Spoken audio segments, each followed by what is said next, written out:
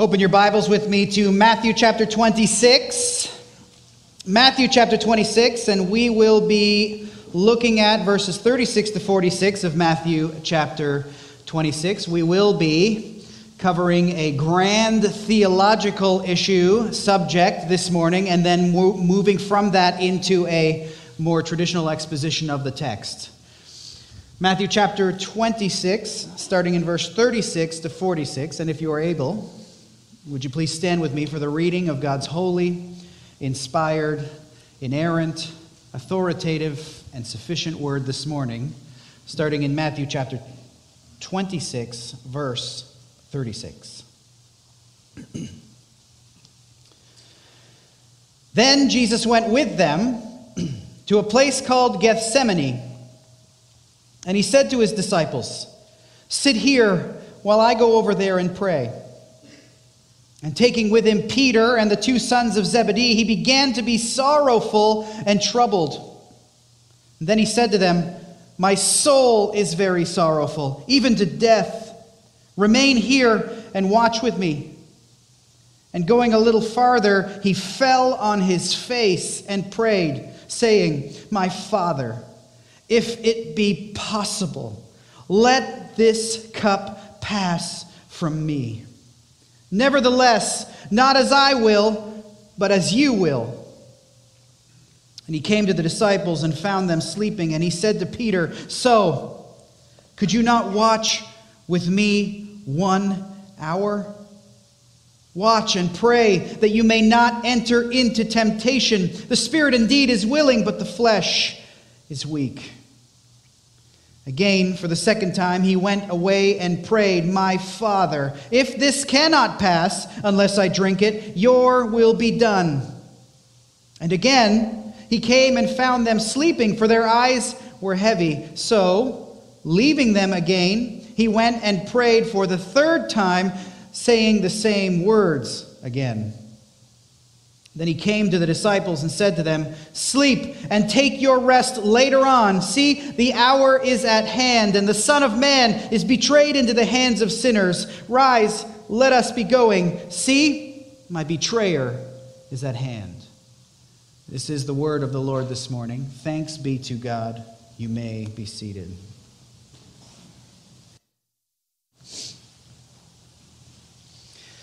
The Lord, in his letter to the Hebrews, exhorts every single one of us here this morning who is saved by grace alone, through faith alone, in the name of Christ alone, to keep looking to Jesus. Hebrews 12:2, keep looking to Jesus, the founder and the perfecter of our faith. Those words mean the author and the trailblazer. If you wanted to put a modern-day illustration to it, imagine someone with machete in hand hacking down all of the overgrowth to create a pathway where there was no pathway before. Jesus is the trailblazer of our faith, who, Hebrews says, for the joy that was set before him, endured the cross. Enduring the cross means he is the one who brings it to its perfect completion. He is the only one who can rightly say, "It is finished." Despising the shame, meaning he thought little of the shame that was associated with death by crucifixion, and is seated at the right hand of the throne of God. So here is a grand truth that is revealed to us. A joy was set before Christ, and for this joy, he endured the cross, brought it to its completion, and despised the shame, meaning thought little of the shame associated with the cross. So the question then for us is this: what exactly is this joy that was set before Jesus? Because for it, Jesus, the Son, the second person of the triune God, took on flesh, made his dwelling among us, and became obedient even to the point of death on a cross. What could move Almighty God to carry out such a thing? It was the joy set before him. This joy set before the Son was and is first the glorification, the exaltation, the magnification of his heavenly Father in and by the purchase and redemption of a people, of a church, of all the faithful saints throughout the ages. Jesus loves his Father in heaven, and he loves, as do we, to see the name of his Father in heaven adored and praised by his creation. And so Jesus, he comes to the earth, and he also loves the church that he has come to redeem. He loves his body. He loves his bride. He loves his people, which means that the joy set before him includes all who will be saved by grace through faith in his name. Meaning, if you believe here this morning, you are the joy that was set before him. Your name and your face were set before Christ in eternity past, and for your sake, he pioneered and paved the pathway to salvation, to forgiveness, to eternal life by enduring the cross in your stead. If you would believe in the name of Jesus Christ this morning, you are the joy that was set before him. Because your salvation points to the majesty and the mercy and the grace and the wisdom and the power and the goodness of our most excellent and awesome God. But think for a second. Do we really stop to consider the lengths and the depths that Jesus went to seek and to save the lost for the glory of his Father? There are times when we will rightly point to the physical suffering that Jesus endured on his way to the cross and as he was fastened to the cross. We will remember that he was whipped and he was scourged and he was fastened to a cross by Roman executioners. And we will rightly consider the shouts of the same crowds who had followed him just a few hours earlier, now, with rabid ferocity, crying out, "Crucify him! Crucify him!" We can try, to a degree, to put ourselves in Christ's place, to feel and to sense the anger that would have risen up in you and in I, as the crowds mocked him and pulled out his beard and struck him and spit in his face. Wondering if you or I, the answer is no, by the way, could have exhibited the same divine degree of meekness shown by Christ. You know that as these men were pulling out his beard and as these men were fastening him to a cross, at any point in time, Jesus could have said, "Enough," and destroyed every single one of them. He possessed the power to do such a thing, but he was truly meek. We can think about all of these horrific evils that were committed against him, but in my estimation, it isn't these physical sufferings that present primarily to us the incalculable depths of Christ's passion to glorify his Father and redeem you. Godly men throughout history, godly women throughout history have endured the stripes and the scourges of evil rulers for their faith. They have endured without a word the most exquisitely painful tortures. If you have the time, go and read the faith-inspiring stories of men like Hugh Latimer and William Tyndale, both of whom were burned at the stake for their faithfulness and went joyfully to those stakes. Take up and read the biographies that tell of numerous missionaries throughout history who have been killed for their faithfulness and were inspired by their love for the Lord to give up their life. This is in no way downplaying the physical sufferings that Christ endured, but it is here in these three prayers at the Garden of Gethsemane that the depths of Christ's passion to glorify the Father in and by your redemption and salvation are most clearly revealed. Here in this garden, just hours before his betrayal into the hands of wicked men. It is here in the Garden of Gethsemane that we are shown to what degree Christ humbled himself as he considered, and with great anguish and sorrow of soul looked ahead to what it will take for him to fulfill, to complete, to blaze the trail, as he saw approaching everything that he must do to secure this redemption, everything he must experience, the most awful, the most horrendous, the most terrifying and terrible event that has ever come to pass in all of eternity past and will ever come to pass in all eternity future, is at one and the same time the very thing that Jesus must endure. It is the very thing that he must accomplish for the joy that has been set before him.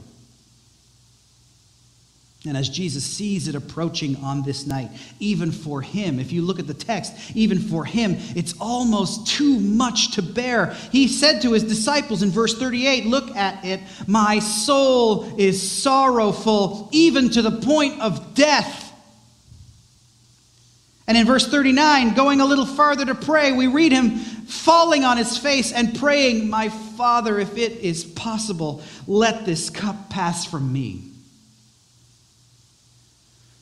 But before we answer the question, what is it that caused Jesus to experience such anguish and distress? What is it that caused him to fall on his face and pray that if it is possible the cup might pass from him? We must address a mystery that is revealed by such a prayer. Because this is one of the most significant and appreciable mysteries revealed to us in Scripture, that our Lord and Savior Jesus Christ is at one and the same time an absolutely flawless uniting of two natures, both truly and perfectly human and truly perfectly divine. Jesus is the God-man. He is, as the Apostle John wrote, the Word of God. And as such, John declares this about him: "In the beginning was the Word, and the Word was with God, and the Word was God." And all praise to our sovereign, exalted, and triune God, this divine Word, this Son of God, Jesus, John 1:14 tells us, became flesh and made his dwelling among us. He took on flesh. Why? In order to seek and to save the lost. He took on flesh, being born of a virgin, to take away the sin of the world, to give his life as a ransom for many. He took on flesh so that all who receive him as Lord and Savior, all who believe in his name, would be given the right to become children of God, as John wrote in his gospel in chapter 1, verse 12. The Apostle Paul also, writing to the Philippian church, explained as he exhorted them to be of the same mind, having the same love, being in full accord with one another. He said this: "Consider the example of Jesus," in Philippians 2, verses 6 to 8. "Though he was in the form of God, did not count equality with God a thing to be grasped, but emptied himself by taking the form of a servant, being born in the likeness of men, and being found in human form, he humbled himself by becoming obedient to the point of death, even death on a cross." So I want to just look at that text again, but break it down so that we understand it a little bit. Jesus, though he was in the form of God, that means he was of the same essence of God, as God, meaning he is truly and perfectly God. He did not count equality with God a thing to be grasped, meaning he did not assert his rights as divine, but instead looked to benefit us. And he emptied himself. How did he empty himself? Not by subtraction, not by divesting himself of his divinity, but look, it says, but by the addition of flesh. By taking the form, meaning by taking the essence, the substance, or in other words, truly becoming human. Taking the form of a servant, being born in the likeness or the image of men. And being found in human form, he humbled himself by becoming obedient to the point of death, even death on a cross. Now, why did Jesus do this? Why did Jesus take the form of a servant? Why be born in the likeness of flesh? Why empty himself by taking on flesh and making his dwelling among us? Well, the Lord reveals the answer to this question in Hebrews chapter 2. Listen to it. Hebrews chapter 2, verse 14 and 15. Since the children, that is us, share in flesh and blood, he himself likewise partook of the same things, that through death he might destroy the one who has the power of death, that is the devil, and deliver all those who through fear of death were subject to lifelong slavery. Did you see it? Jesus became flesh, took on flesh, because we are flesh and blood. Jesus assumed the very nature that he had come to save so that he might perfect it and redeem us. He could come and live the perfect, righteous life in the flesh that we need so that he could apply it to our account.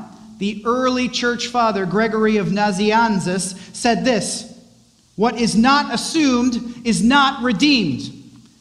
Meaning Jesus had to become flesh, blood, mind, soul, truly human. He took on humanity to redeem humanity. And as truly human, he redeems humans truly. For this reason, the writer of Hebrews continues in verse 16 and 17, surely it is not angels he helps. The reason for that is, if it was, he would have assumed their form and their nature. But he helps the offspring of Abraham, meaning humans joined to the promises given to Abraham. Therefore, he had to be made like his brothers in every respect, meaning he had to take on flesh and blood in order to save those who are flesh and blood, so that he might become a merciful and faithful high priest in the service of God to make propitiation or to appease the sins of the people. So, as Scripture clearly declares here, true divinity, true humanity are united in the one person, Jesus Christ.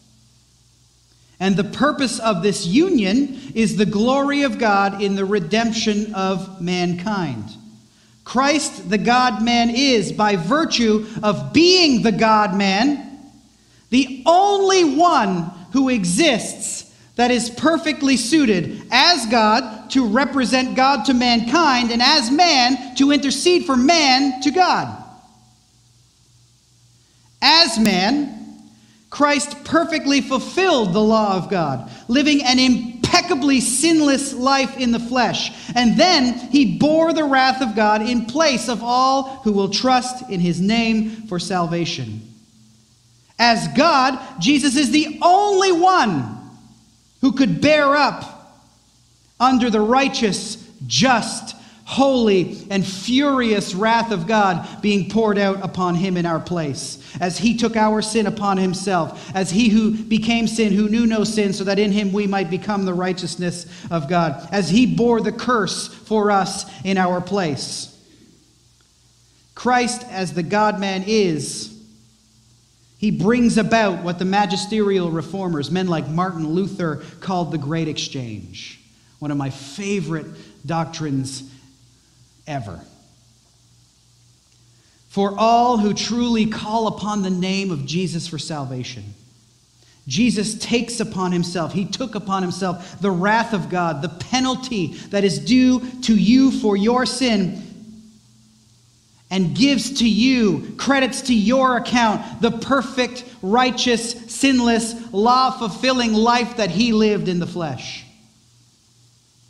So that when God looks at you this morning, you who are saved by grace through faith in Christ, you who are a part of God's family, you adopted into the family of God, when he looks at you, he doesn't see your sin. That's been dealt with by the God-man, Jesus Christ. What he sees is you clothed in the perfection of Jesus, clothed in the righteousness of Christ. Your sin is dealt with by Christ, and it is exchanged for the perfect righteousness won for us by Christ. See that? The great exchange. Your sin on him, his righteousness on you.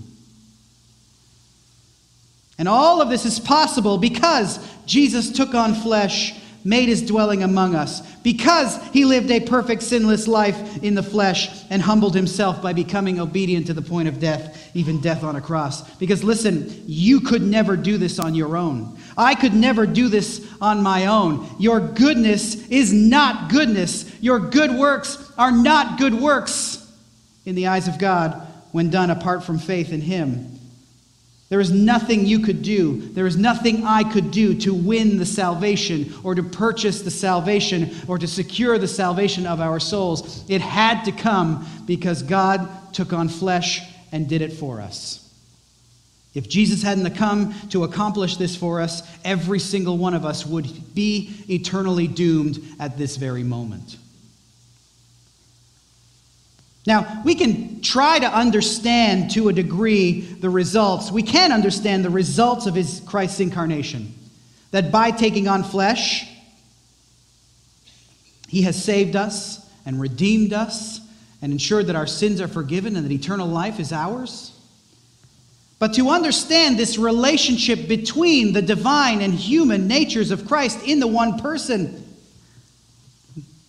this has been a subject beyond our ability to fully grasp, and Christian leaders have labored for millennia to more precisely describe and understand and explain this.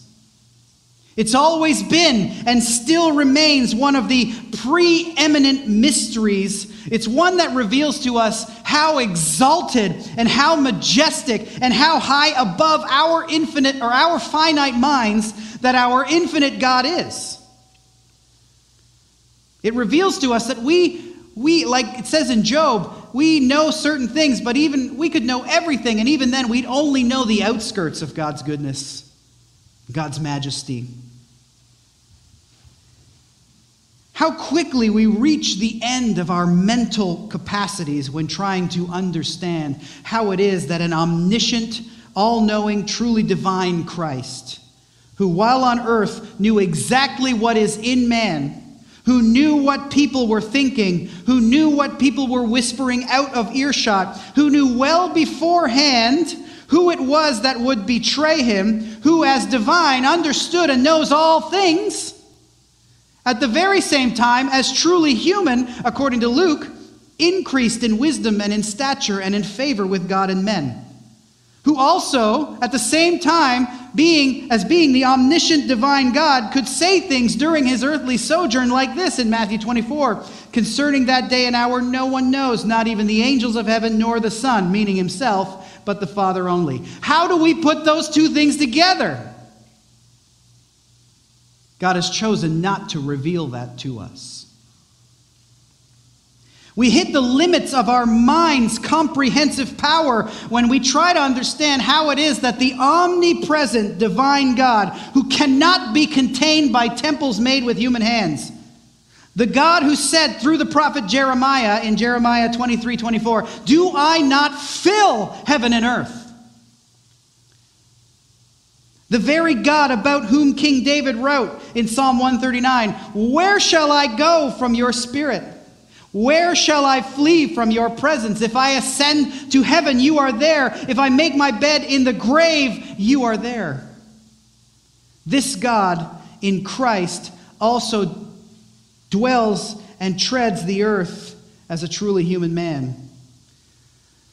The Puritans, my favorite being Stephen Charnock. If you get my emails week to week, you'll know that this has been a name that has come up quite a bit. He actually wrote this about this particular subject. Jesus comes from heaven by incarnation and remains in heaven by his divinity.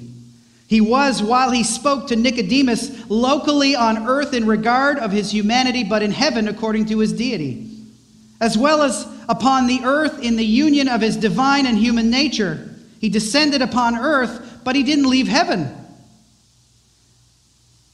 He was then in the world as a man while he discoursed with Nicodemus, yet so that he was also in heaven as God. Try to comprehend that. Our minds cannot fully comprehend how it is that this Christ, who is truly God, who is, as Colossians 1 tells us, the image of the invisible God, the firstborn over all creation, the one by whom all things were created, in heaven or on earth, visible and invisible, whether thrones or dominions or rulers or authorities, all things were created through him and for him. He is before all things, and listen to this, and in him all things hold together. In Christ all things hold together, even as incarnate and truly human. Christ, through whom all things were made and by whom all things are held together during his earthly life, resided in that very creation, and as divine upheld it by the word of his power, even as he is whipped and scourged and crucified by the very people he held together by the word of his power. It is beyond our faculties to grasp how it is that the almighty, the all-powerful, one true God now in flesh experiences the weakness of hunger in the wilderness and fatigue from unceasing ministry to and among the lost sheep of the house of Israel. How it is that we come to our text this morning and we see Jesus praying in the garden with such intensity and such anguish that if possible the cup might pass from him, that as he prays, Luke tells us his sweat became like great drops of blood falling to the ground. This Jesus, the only one who could rightly say in response to the disciple Thomas's request, "Show us the Father," in John 14. This Jesus who could say in response things like, "If you know me, you know the Father. If you've seen me, you've seen the Father. I am in the Father, and the Father is in me. The Father dwells in me." The truly divine Jesus who, because he is in the Father and the Father is in him, would say things like, "My food, what sustains me, is to do the will of him, my Father, who sent me, and to accomplish his work." The same Jesus who said this now prays in the Garden of Gethsemane in his human weakness, "My Father, if it be possible, let this cup pass from me." We are, the deeper we seek to understand this mystery, left to say with the Apostle Paul, "Oh, the depths and the riches and wisdom and knowledge of God. How unsearchable are his judgments and how inscrutable his ways." It would seem to me that the church fathers, writing on this subject over 1,500 years ago, set down for us the best understanding of Scripture on the subject, the best and the clearest words on this high and lofty issue, the best explanation. Hear the words of Leo the Great. It's a long quote, so bear with me. Leader of the church in Rome in the 400s, explaining the orthodox, faithful, acceptable understanding of the truly divine and truly human natures united in the person of Jesus Christ. Quote, "The whole body of the faithful confess their faith in God the Father Almighty and in Jesus Christ, his only Son, our Lord, who was born of the Holy Spirit and the Virgin Mary.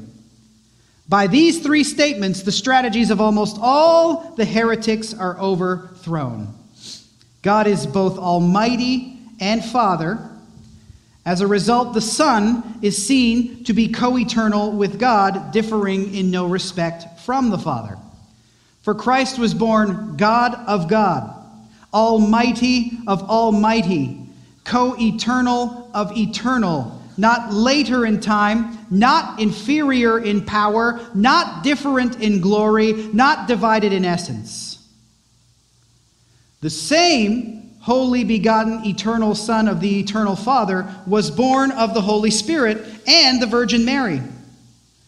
But this birth in time has taken nothing from and added nothing to that divine eternal nativity, but has bestowed itself wholly on the restoration of humanity. Humanity which had been deceived, that it might overcome death, and by its own virtue, the devil who had the power of death. For we could not overcome the author of sin and death unless the Son had taken our nature and made it his own. Him whom sin could not defile, him death could not retain. Now here's where it gets a little bit difficult.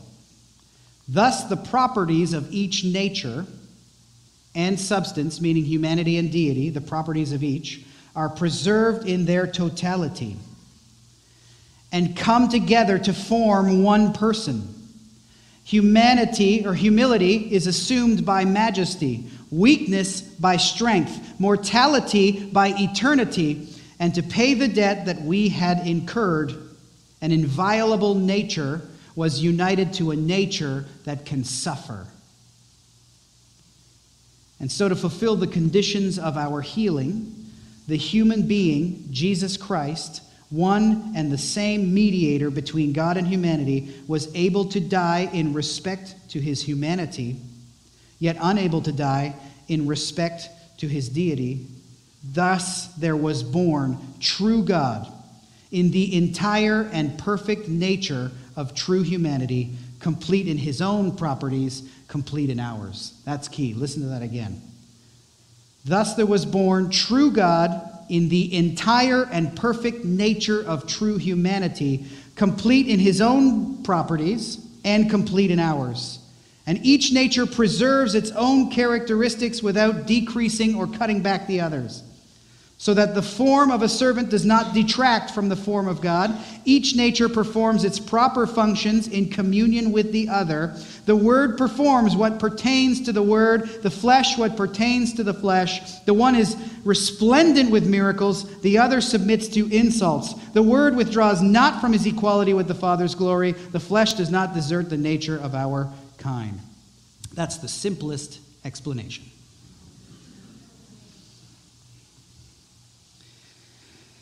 If you want that, I can give it to you. Just ask me for it later. Maybe I'll send it out on Tuesday in the church email. Now, as we see Jesus in the garden at Gethsemane, we see him, the God-man, truly human, sorrowful and anguished at the cup that he will soon drink. And divine in that he is the only one. He is the only way. He is the only person who can fulfill the Father's will to redeem and to save mankind. The truly human Jesus in agony fell on his face and cried out, "If it is possible, let this cup pass from me." And the truly divine Jesus immediately follows up that prayer with, "Nevertheless, not as I will, but as you will." As Leo the Great wrote, we see the Christ in whom weakness was assumed by strength, crying out in both human weakness and divine strength here in the garden. And as we come to Christ's prayers in the garden on this, the night he was betrayed, we get a glimpse of what must be done to heal and to redeem and to purchase and to save sinners. We see in deeper and greater measure what it meant for Jesus to be obedient unto death, even death on a cross. You see, in our day, the general mass of humanity doesn't believe, nor do they seem to care, that right now they live under the wrath and condemnation of God, of a holy God. We read this in John's account, for example. Whoever does not believe is condemned already because he has not believed in the name of the only Son of God. And in John 3:36, we read, whoever believes in the Son has eternal life. Whoever does not obey the Son shall not see life, but the wrath of God remains on him. The world that we live in is one in which Romans 1:18 is clear. The wrath of God is being revealed from heaven against all ungodliness and unrighteousness of men who by their unrighteousness suppress the truth. If you go back and you read Romans 1, you will see that our current cultural climate is almost exactly what is described in Romans 1. And God is giving this society over to its depravity, and in hopes that this society will turn to the Savior. We needed, more than anything else, a solution to this primary problem. This wrath of God, unless it is stayed, unless it is turned aside, unless it is appeased, it will tear apart anyone and everyone upon whom it falls. The writer of Hebrews is true. It's true when he said, it is a fearful thing to fall into the hands of the living God, as he vents his vengeance and he vents his judgment against and upon the unsaved. And Jesus, who took on flesh to solve this, our most pressing obstacle to true joy, our salvation and forgiveness, he reveals to us in the garden a glimpse of the grief that he must endure to help us. The anguish and the affliction and the suffering he must go through. The torment that he must face to pay the penalty that we owe. And as we look at this text, we see what God in Christ must do to purchase our salvation. And as we get to verse 36, we see after Jesus announced that the disciples would all fall away from him on that night, after telling Peter that he would deny Jesus 3 times before the rooster crowed.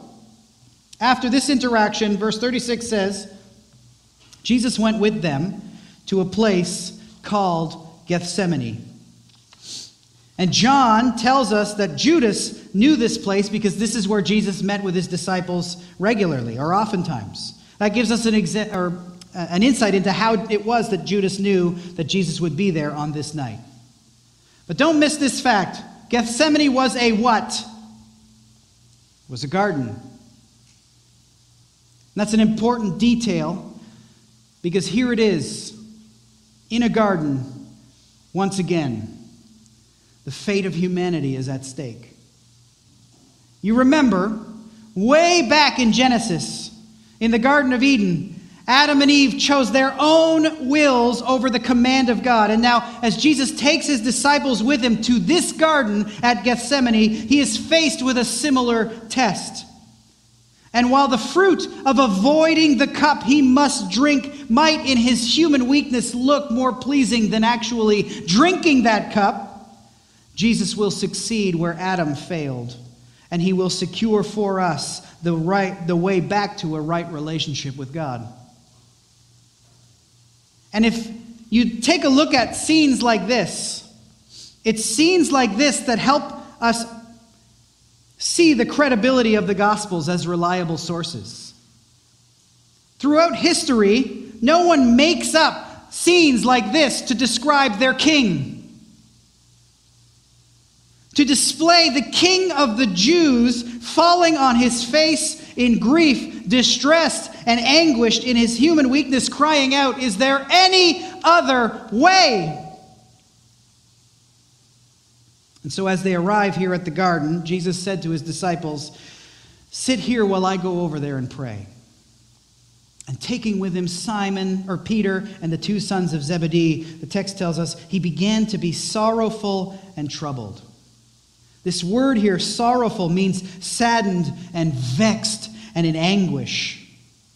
He was sorrowful and troubled. That word troubled there means upset and despondent and distressed and grievously disturbed.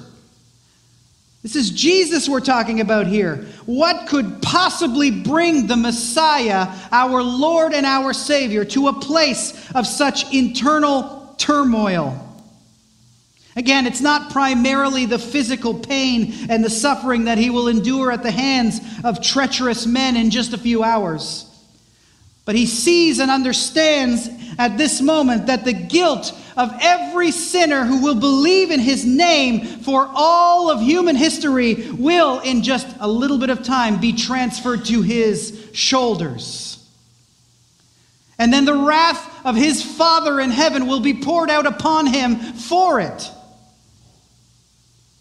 See, the Father has now brought Jesus, the perfect, spotless Lamb, to the cross for sacrifice. In the Old Testament, when a saint would bring their offering to the temple for a sacrifice, we read this in Leviticus 1, verse 4. He shall lay his hand on the head of the burnt offering, and it shall be accepted for him to make atonement for him. And Jesus now recognizes that the hand of every single sinner who has turned to him in faith will be laid on his head. And he will be accepted as our atoning sacrifice. And in so doing, our sin, your sin, my sin will be imputed and reckoned to him, the Lamb who is about to die in our place. And at this moment, Jesus can sense it. He can feel the oncoming weight of our guilt. The moment is fast approaching when God will make Jesus to be sin who knew no sin, so that in him we might become the righteousness of God. You get it? The weight of the world's sin is about to be placed on the shoulders of Christ, who will bear it and pay its penalty in our place. And in that moment when he becomes sin and he is feeling the wrath of God the Father while he is fastened to the cross, you remember what he calls out. My God, why have you forsaken me? Understand those words. Understand the gravity of those words. Something occurs that has never in eternity occurred in that moment. For the first time, the relationship between the persons of the Trinity is something other than perfect harmony. As Christ experiences forsakenness. We sing it, right? The Father turns his face away. This forthcoming experience is what causes Christ to fall on his face and to experience this turmoil. Something that we cannot fathom, something we cannot begin to understand is about to take place between Father and Son. As the Son becomes sin to save us, and Christ, whose food is to do the will of his Father, now experiences or will experience the forsakenness of his Father. And the knowledge of this reality, even if it lasts just for a moment, is enough to bring Jesus to this level of distress and trouble in the garden. But even so, we know the end of the story, and for the joy set before him, he continued on. But Jesus said to Peter next in verse 38, my soul is very sorrowful, even to death. Remain here and watch with me. Notice, Jesus doesn't keep his sorrow and anguish to himself, but he tells the 3 disciples who are with him. He said, my soul is sorrowful. And this is a different word than the one that's used in verse 37. This word means I am crushed by grief and anguish. I am swallowed up by and overwhelmed by sorrow to the point that if a little bit more, I will die. Do you see the degree of grief that Jesus is experiencing in this moment? His anguish is so extreme that it stretched him and it racked him to the very limits of his human capacity. The idea here is that the distress was so heavy upon him that any more being loaded on him might mean his physical death. Have you ever been that anguished? The picture is of an anguish that intensifies as the hour draws near. And this intense emotional agony itself almost brought him to the point of death before he got to the cross. So he tells Peter and James and John to wait and to watch, to stand guard, to ensure that no interruptions come, because he needs to pray to his Father for strength and for supply. You see, the disciples should have been ready for this. They had celebrated and they observed the Passover many, many times before. And Jesus asking them to keep watch with him should have been met with, yeah, okay, we've done this before. Because here's what the Lord commanded be done in Israel at every single Passover celebrated. Exodus 12:41. On the night of Passover is a night of watching by the Lord, to bring Israel out of the land of Egypt. So this same night is a night of watching, kept to the Lord by all the people of Israel throughout their generations. They were supposed to stay up and watch anyway, because that's what the Lord had commanded, and that's what Israel did on this night. So Jesus was just telling them, do what you always do on this night. Stay awake. Be watchful. And on this night, the night of the greater Passover, the deliverance to which all other deliverances pointed, to which all others were merely shadows and pictures, Jesus the Lord watches in the night. He asked his disciples to do the same. And verse 39 tells us that going a little farther, he fell on his face and he prayed. See, Jesus threw himself to the ground, face down, in complete humble submission to his Father's, while in the throes of his most intense agony and distress. He turns to his own and to our own only recourse, which is to cast all of our cares on the Lord in prayer. Requests, petitions, distress, sorrow, troubles, the agony of his soul, he commits it all to his Father. And he prayed with such fervor that his sweat became like great drops of blood falling to the ground. And what was his prayer? My Father, if it be possible, let this cup pass from me. If it were possible, if you could somehow align it or make it, the cup passing from me, align with your will and purpose, if you could exalt and glorify your name in some other means other than this, if there was any other way to redeem and to deliver sinful man, may this cup pass from me. The truly human Jesus here is suffering agony at the prospect of the cup. The cup here means the wrath of God, what he must endure, the curse of God that will come upon him as the Father vents his furious, holy, righteous anger against sin upon Jesus, because Jesus is bearing it all. Jesus becomes the object upon which fell divine hatred. And in this way, Jesus redeems us from the curse of the law, as Paul says in Galatians 3:13, by becoming a curse for us. And as Jesus becomes sin, he becomes the very thing at which the Lord's eyes are too pure to look. You read the prophet Habakkuk, who declares about God, you are of purer eyes than to see evil and cannot look at wrong.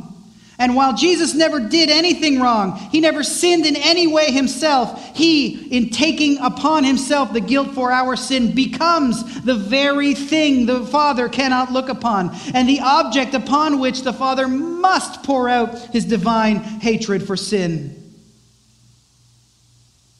Jesus, as God the Father vented his wrath, experienced things that our mind cannot comprehend,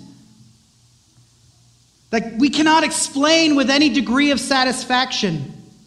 Jesus here experienced the very torments of hell itself. Hell is the place where God's wrath is eternally dispensed on unrepentant sinners.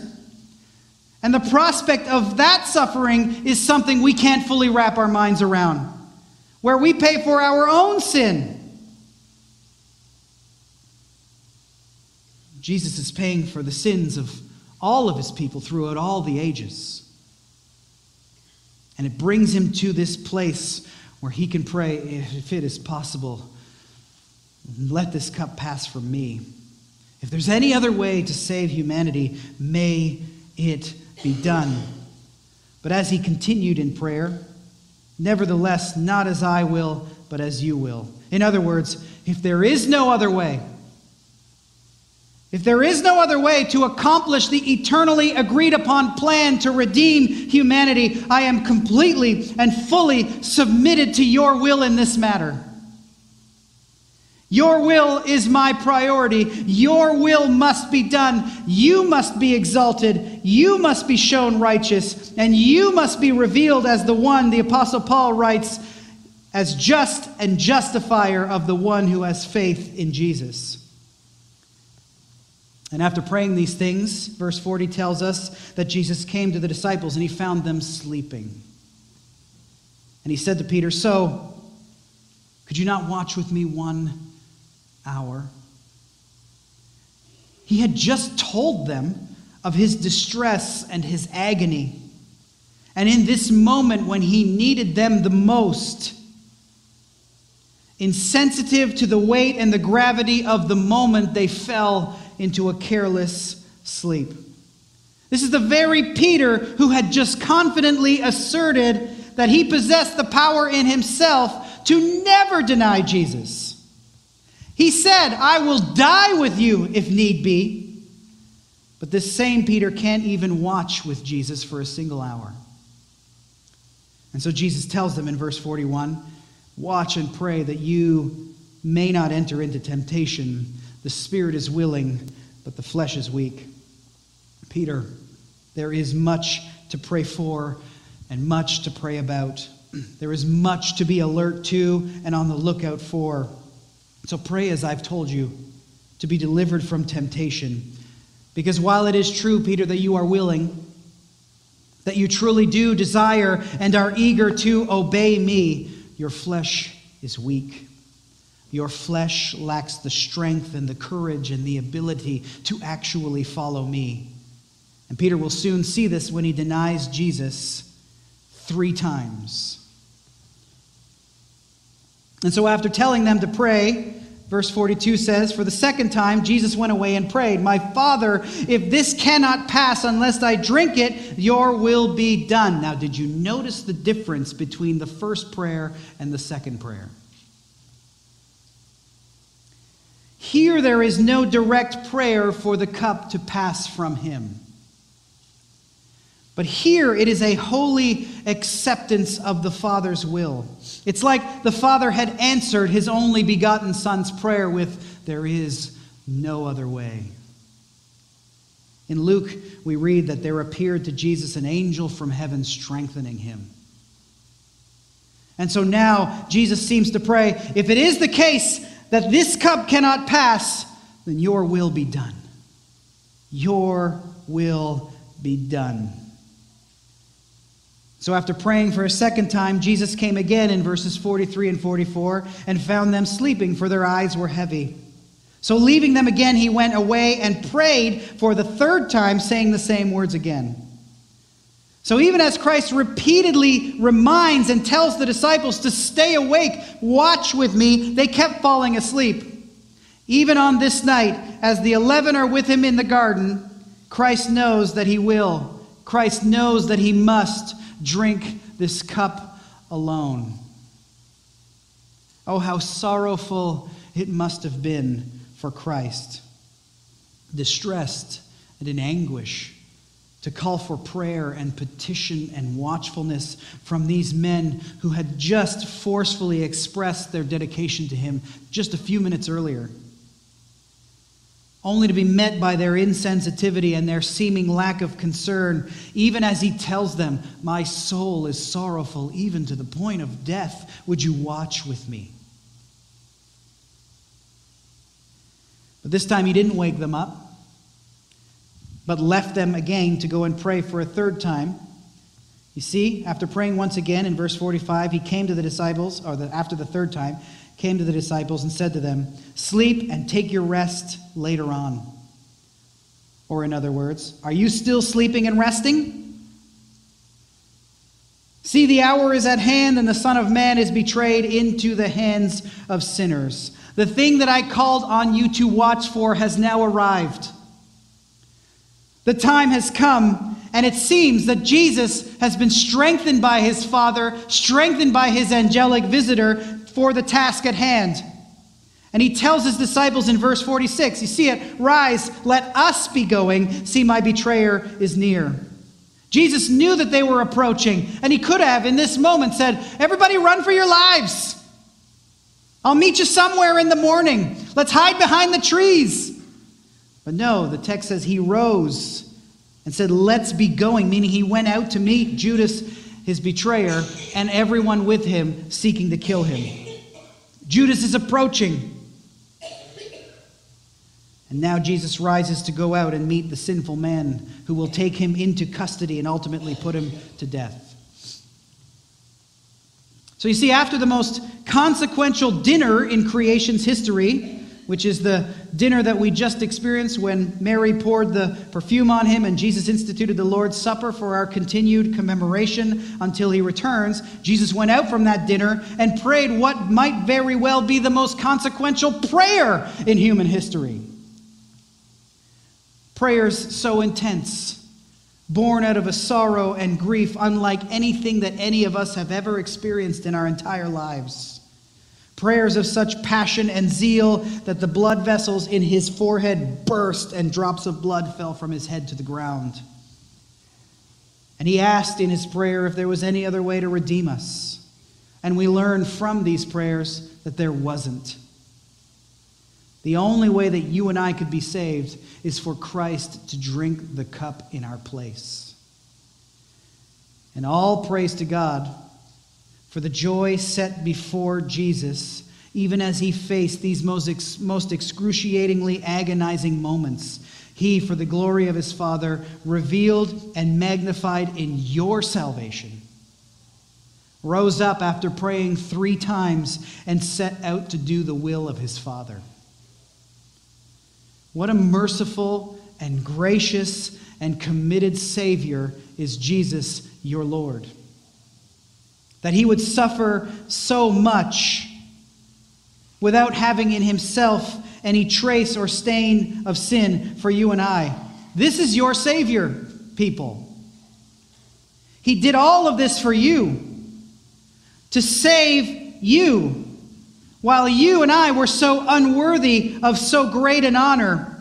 Your name and your face were set before him, and for the joy of redeeming you, he went to the cross and became a curse. He became sin. He was crushed by his own Father for your sake. Do you see? Can you get a little bit of a glimpse into the price paid for your redemption this morning? Do you see that there was no other way for you and I to be redeemed? Had Jesus in this moment decided, you know what? I'm going back to heaven. I'm going back to the Father's side without going to the cross, we'd all be dead in our sins and destined for eternal torment. But Jesus, out of his great love for his Father and his great love for you, who believe this morning, drank the cup. For the joy that was set before him, Jesus endured the cross, despised the shame, and is now seated at the right hand of the throne of God for you. Lord, God in heaven, Heavenly Father, we thank you for recording these words in Scripture for us. Lord, I pray that as we hear these words this morning, as we explore them this morning, that they wouldn't lead us to any sort of agony or distress in ourselves, but that they would be a picture of the great love of Jesus Christ for his Father and for us. I pray that we would be so thankful this morning as we sit in these chairs, as we sit with each other, all of us who love you and are saved by you, rejoicing together that you, Lord Jesus, saved us. There is no greater gift, no greater love than what you have accomplished for us.